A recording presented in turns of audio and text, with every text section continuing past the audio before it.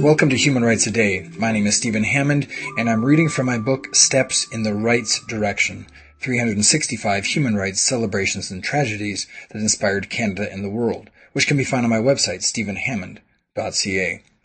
On August 13th, 1992, children can't be forced to pray in school, Manitoba court ruled.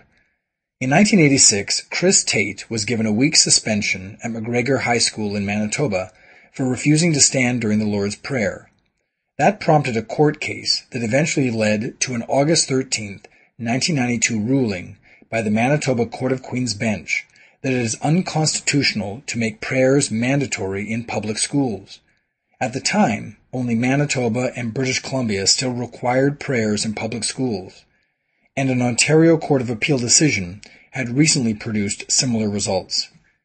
As part of the Manitoba ruling, Justice Monin struck down the section of Manitoba's Public Schools Act that contravenes Section 2 of the Charter of Rights and Freedoms relating to freedom of conscience and religion.